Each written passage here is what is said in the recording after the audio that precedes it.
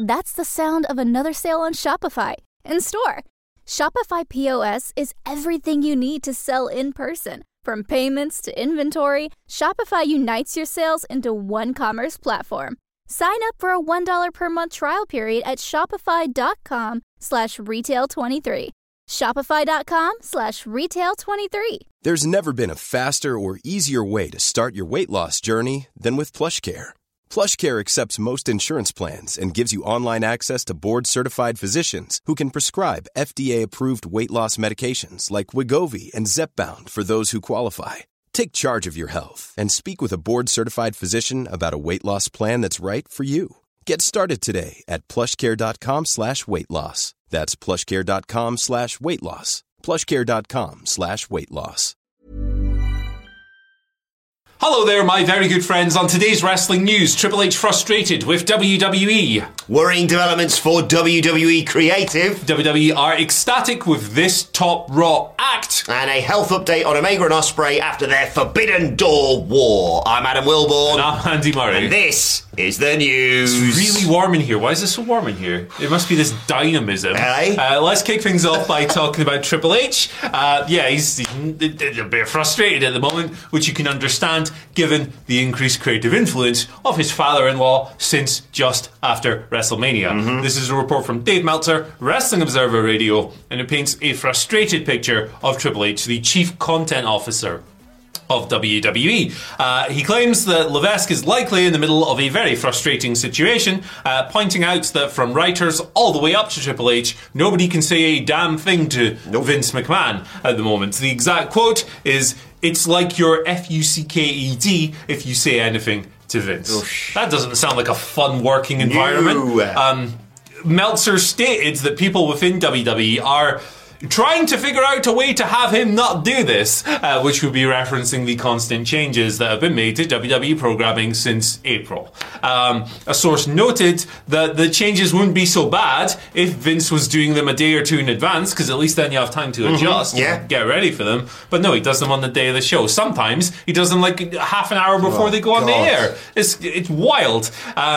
Vince, of course, has been back in a role of power for ages now. Since Endeavor's takeover of the company was announced in April, he was installed as like the head of the wrestling side of the business. He returned as executive chairman in January when he effectively held the board of directors hostage. It was a coup. Yeah, it literally was. He replaced dissenting voters with his yes men, and he said to them, "Yo, if you don't let me back on as executive chairman, I'm not going to agree to a sale or a new rights fee," which would mean the company would go out of business, effectively. And wait a second, Andy, why wasn't he in power prior to that? Because he resigned in disgrace. Oh, yeah! Amid myriad sexual misconduct allegations, having paid out tens of millions of dollars in hush money, which, by the way, is a thing that happened. There are still some people out there who are like, no proof. Yeah, it happened. Look at the SEC filings, for goodness sake. Anyway, let's fold these two stories into one before we kind of break it down. But, Vince back in WWE in general, if you're Triple H, would you be pissed off at someone coming in and going, "Hey, nice plans there. Yeah. Can you take the hammer to him?" Let us know down in the comments below. Yeah, Mike Johnson of PW Insider followed up on this, or provided a completely separate report, I should say, just tags nicely with this one. A worrying sign for WWE Creative that Vince McMahon's influence is just set to grow and grow and grow as Endeavor's purchase of WWE is closed. I just assumed it had happened when we reported on in April, but they're dotting the I's, they're crossing the T's, basically. That's expected to go through properly later on this year. But yeah, he is expected to just exert more and more influence across WWE as part of this, because as Andy said, he's the head guy on the wrestling side of things, and Endeavor, well, they've got Dana White on the UFC side of things, so they clearly don't really care about what people do outside of their business in terms of literally slapped his wife in public. Yeah. And they just go, no, we trust that guy, that's the guy we trust, we're just going to let him run it despite everything, and despite, as Andy alluded to, vast improvements under Triple H to the likes of Raw and SmackDown. You say all the time that you watch an episode of Raw and SmackDown and it's chugging along nicely, it's making a lot of sense, and then something will happen and you'll go, that's a Vince thing. It stands out like a sore thumb, doesn't it? Yeah, it does. You can tell, man, if you've been watching WWE programming for any length of time, you know when his influence is on something.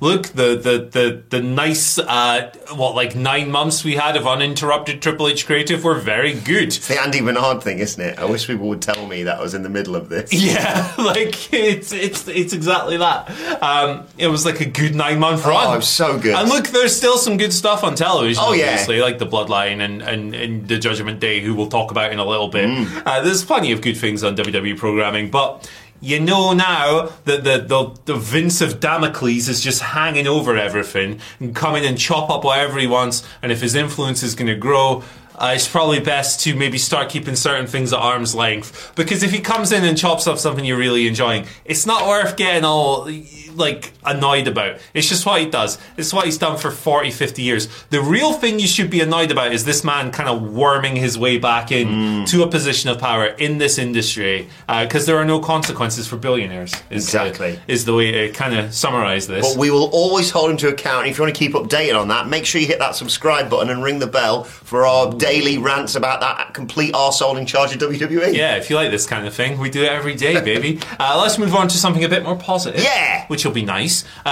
WWE Ecstatic with a Top Raw act. That Top Raw act is the flipping Judgment Day. They're awesome. Which is, this is no surprise, is it? They're like the best. Every single one of them is killing it. The best thing on Raw for me. That's not even a controversial statement. Why did I frame it like that? I mean, Cody's on there, but I think both best collective, without question. Most fun.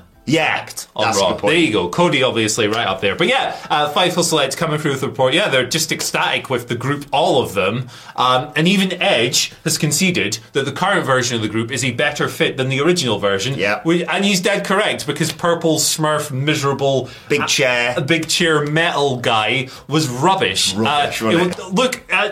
I'm not the first person to say this, but it was a crap House of Black ripoff, and I'm glad that version died, and now we have a really great version. The Bash Street Kids now. Yeah. Awesome. Purple Bash Street Kids. It's great. Dom gets booed out of the building, and he's wrestling Cody Rhodes, who just fought Brock Lesnar, by the way. Dom's the next in line, right? Rhea Ripley's murdering Natalia on a weekly basis, it appears to be, and dominant, obviously, champion on Monday Night Raw.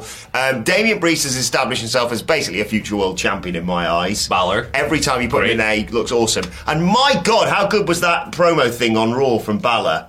I want him to win now. I know, me too. I was like, I like Rollins, but maybe he should win. Completely justified. I'll just quickly summarise some of the specific praise. Balor, very easy to work with, filled the number of roles since the Judgment Day came Great together. match with Mello last night. Fantastic. Damian Priest, his work ethic, particularly opposite Bad Bunny, has been recognised. Oh, yeah. It's noted that was originally going to be a tag match, but Priest did such a good job that everyone was just totally comfortable with it being a singles match, which says a lot, because he's a rapper, not a wrestler, as awesome as he is. So, yeah, great. That match kicked ass. Dominic, praised for picking up a bigger schedule, including increased media opportunities. And being the biggest heel in all of wrestling.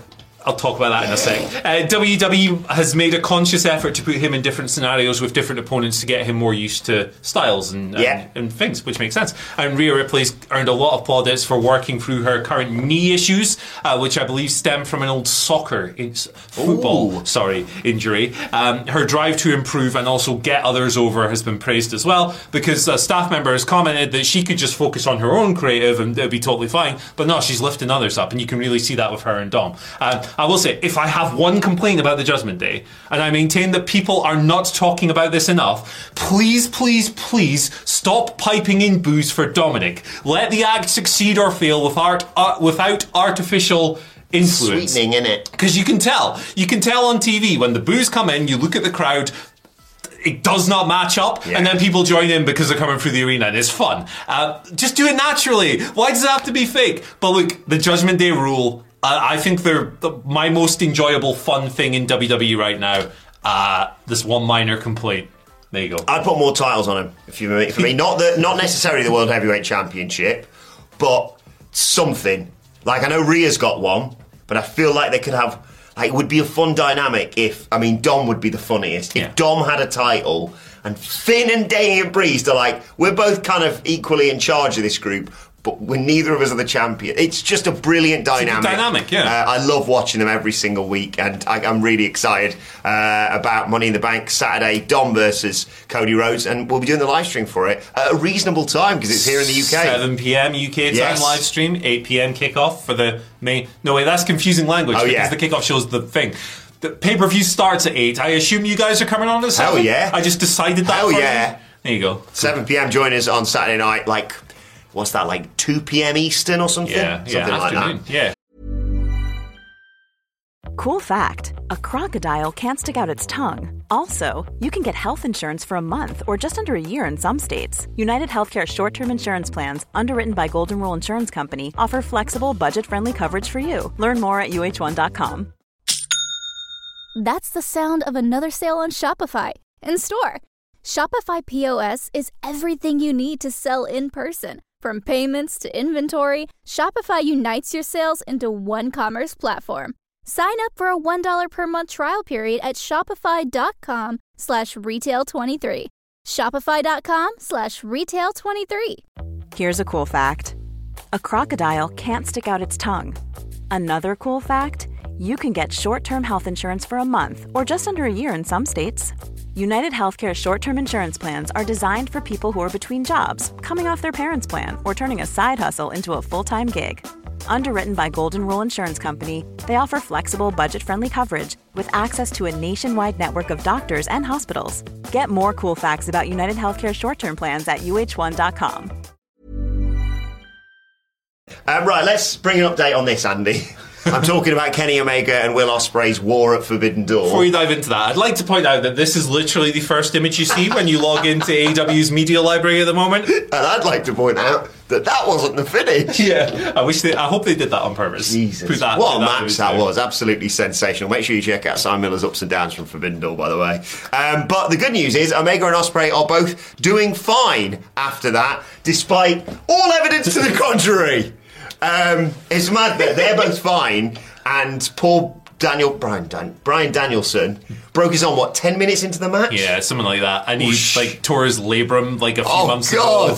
Poor guy. But yeah, understandably, with spots like this and, all the influence of their first match that they had at Wrestle Kingdom, of course, people were concerned about whether or not they'd make it to All In / be alive after this. But Fight for Select reported that both competitors emerged relatively unscathed. I mean, we all saw the blood gushing down Will Ospreay and I suppose technically also Kenny Omega's face. Good blade jobs. Yeah. Really good blade jobs. Yeah. Omega's told multiple people he felt fine. It was meticulously planned out, this just like the match they had at Wrestle Kingdom. So it looked really horrific, which is what best wrestling is meant to do. But thankfully, the microcosm is Will Ospreay's hidden blade. Every time I see it, I think, he's concussed someone. Yeah. But they're just such brilliant workers together that I'm sure they're not exactly 100%, but they're not a concern going forward, potentially for All In. Yeah, I think that the Tiger Driver 91, which is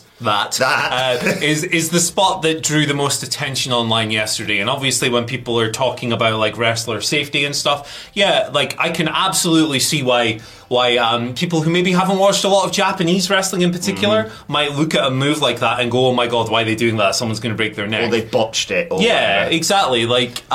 People who are not familiar with Misawa or Kawada, I get it. I really do. That being said, I do think there is a lot of bad faith stuff that comes up whenever, particularly in AEW when moves like this are used. And I do think a lot of it comes from just a lack of familiarity with that style, but at the same time, I think some people are doing it just to be kind of assholes. I will say, my thoughts on this. Obviously, I'm glad the lads are all right. Yep. I loved the match, obviously. But generally, my thoughts on this are, we don't have to play safety police. We have no right whatsoever to tell grown adults what they can and cannot do with their bodies. We are not doctors, and neither are you. You might be. Shout out.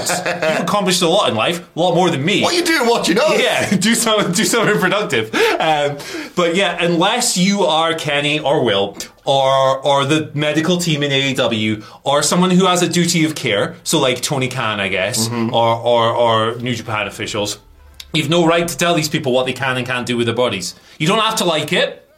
Fair. That's in the eye of the beholder. I didn't like the fake seizure spot, for example, in Danielson Okada. Didn't Fair. like it. If you don't like that stuff, that's totally fine. But you can't police what people do with their bodies. Let them do what they want, and you have a choice to either just not watch it or hey, that's an option. Yeah, like that's a choice too. But yeah, I do understand why some people might have been like, oh, I've never seen that move before. Yeah, I mean, it's Tiger Drive. Look up a Ganso bomb. Oh my goodness. Just maybe watch it through your fingers first. Yeah, there's one particular one that Kawada does on Misawa that, look it up.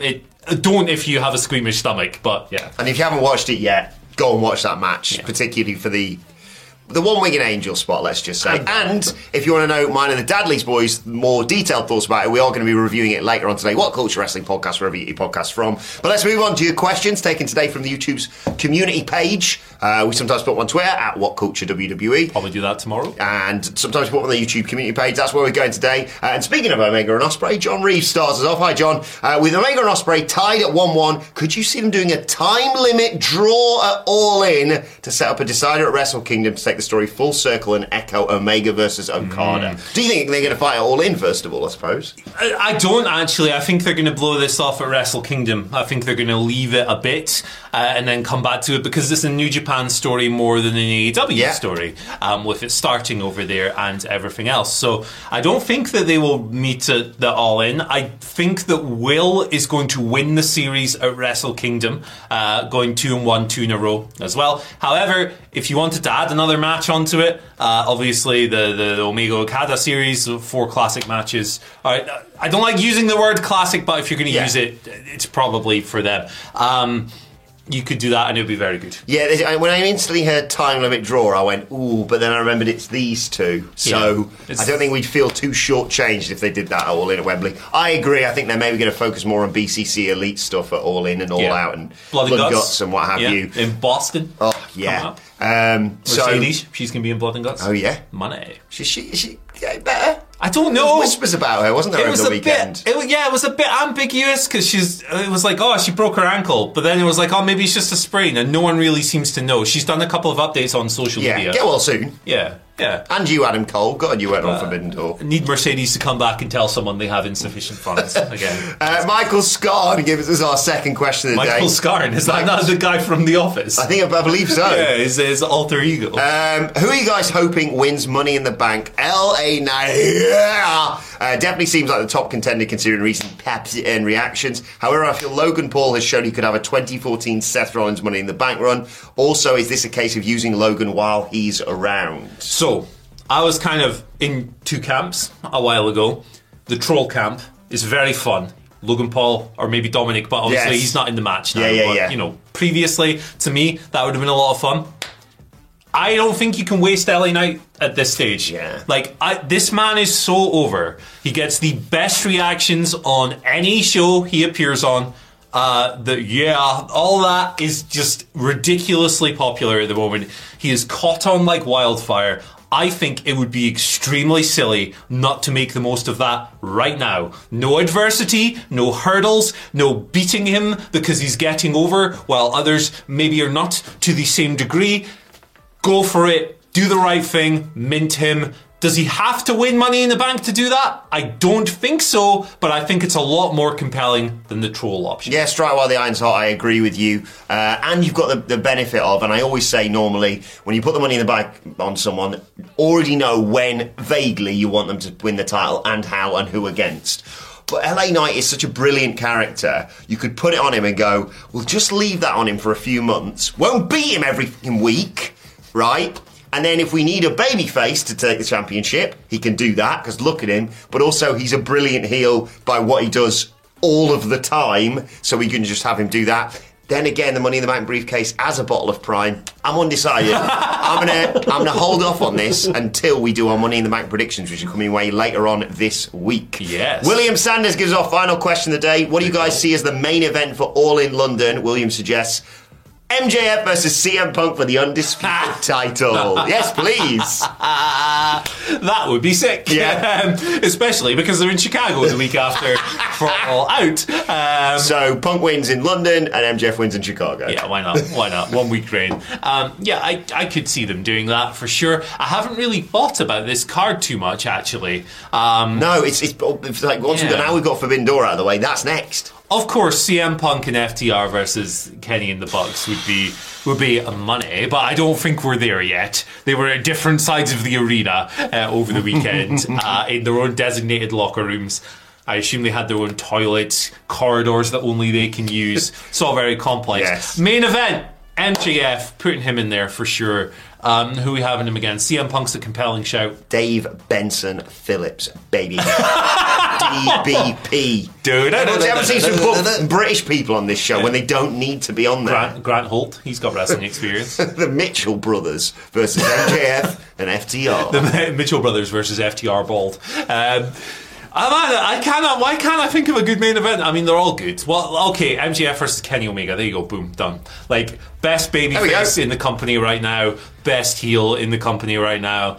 CM Punk is the best somewhere in the middle in the company. I'm really intrigued how he gets reactions in Britain. We see how he gets reactions in Canada. I don't know why I said it like that. And Chicago. How are the British fans going to react to him? I can't wait. Or just when they get to, like, normal American city as well. Yes. Like, I'm so curious about all of this. Oh, it's so exciting. It's like Canadian crowds are always hot. Yeah, Bizarro world as well, so they're the opposite of how everyone actually feels, as we always know. Also, Hamlet's on the money for All In.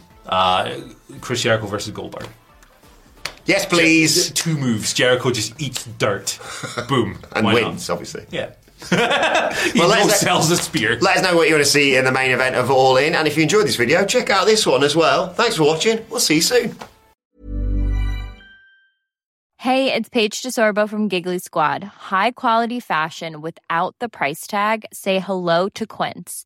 I'm snagging high-end essentials like cozy cashmere sweaters, sleek leather jackets, fine jewelry, and so much more. With Quince being 50 to 80% less than similar brands.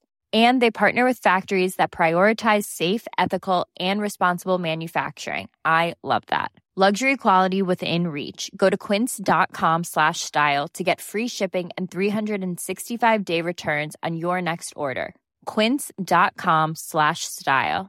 Mom deserves the best, and there's no better place to shop for Mother's Day than Whole Foods Market. They're your destination for unbeatable savings, from premium gifts to show-stopping flowers and irresistible desserts. Start by saving 33% with Prime on all body care and candles. Then get a 15-stem bunch of tulips for just $9.99 each with Prime. Round out Mom's menu with festive rosé, irresistible berry chantilly cake, and more special treats. Come celebrate Mother's Day at Whole Foods Market. Hey, it's Paige DeSorbo from Giggly Squad. High quality fashion without the price tag. Say hello to Quince. I'm snagging high-end essentials like cozy cashmere sweaters, sleek leather jackets, fine jewelry, and so much more. With Quince being 50 to 80% less than similar brands. And they partner with factories that prioritize safe, ethical, and responsible manufacturing. I love that. Luxury quality within reach. Go to quince.com/style to get free shipping and 365-day returns on your next order. Quince.com/style.